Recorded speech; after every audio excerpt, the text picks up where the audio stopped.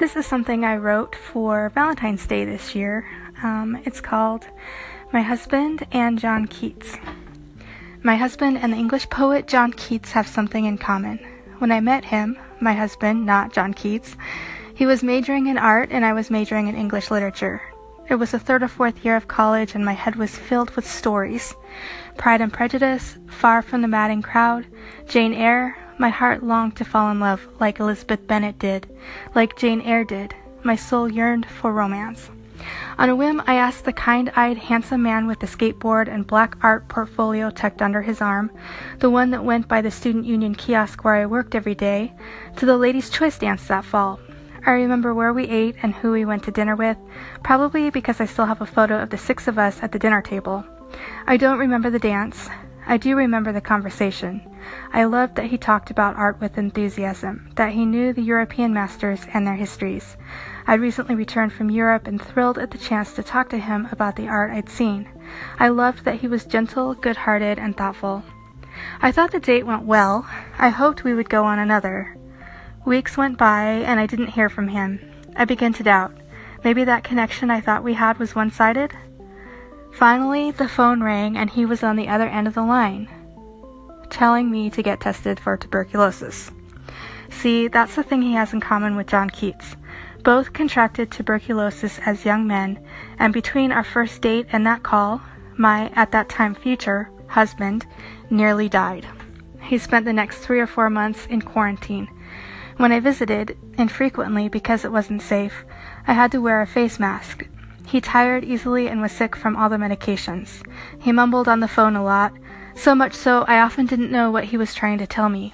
The murmur of his voice was alluring, though, and I suspected there would be time enough later to fill in the gaps of what I'd missed.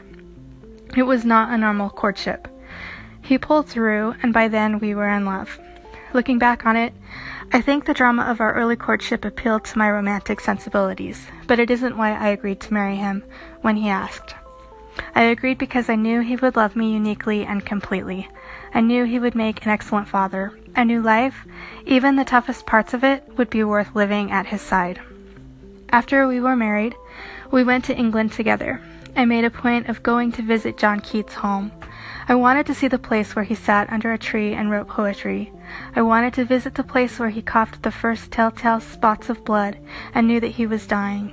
I wanted to see the home where he fell in love with Fanny Brawne. Her engagement ring sits behind a pane of glass, untouchable, a symbol of their broken dreams.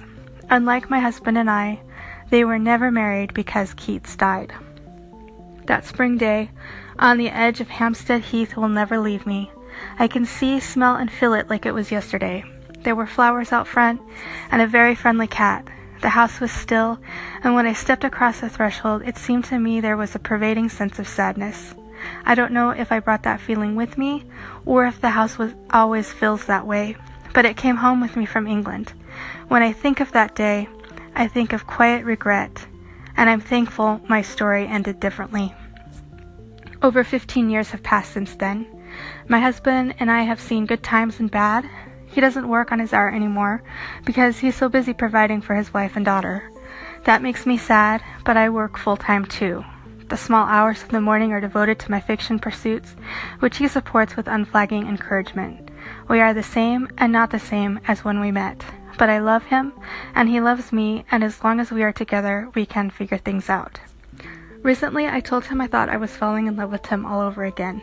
He chuckled and blushed and took me in his arms. I put my ear to his chest and listened to his heart beating beneath me. He put his chin on the top of my head. Our daughter came into the room and demanded she be included. The 3 of us stood together, arms entwined, thankful for our little family. Lest I give the wrong impression, we don't always operate like this. There are plenty of mornings we're at each other's throats, but there are these perfect moments of bliss tucked amid the days of madness, and those are the moments we live for. My husband will likely never read this or hear this. He's old school. His participation in the world of technology ends at his smartphone, which he uses to call people. Gasp. You won't find him on Facebook or Twitter or Instagram. He regularly forgets the password to his email account. He's silly, adorable, and sometimes infuriating, and he's mine. I can't imagine my life without him.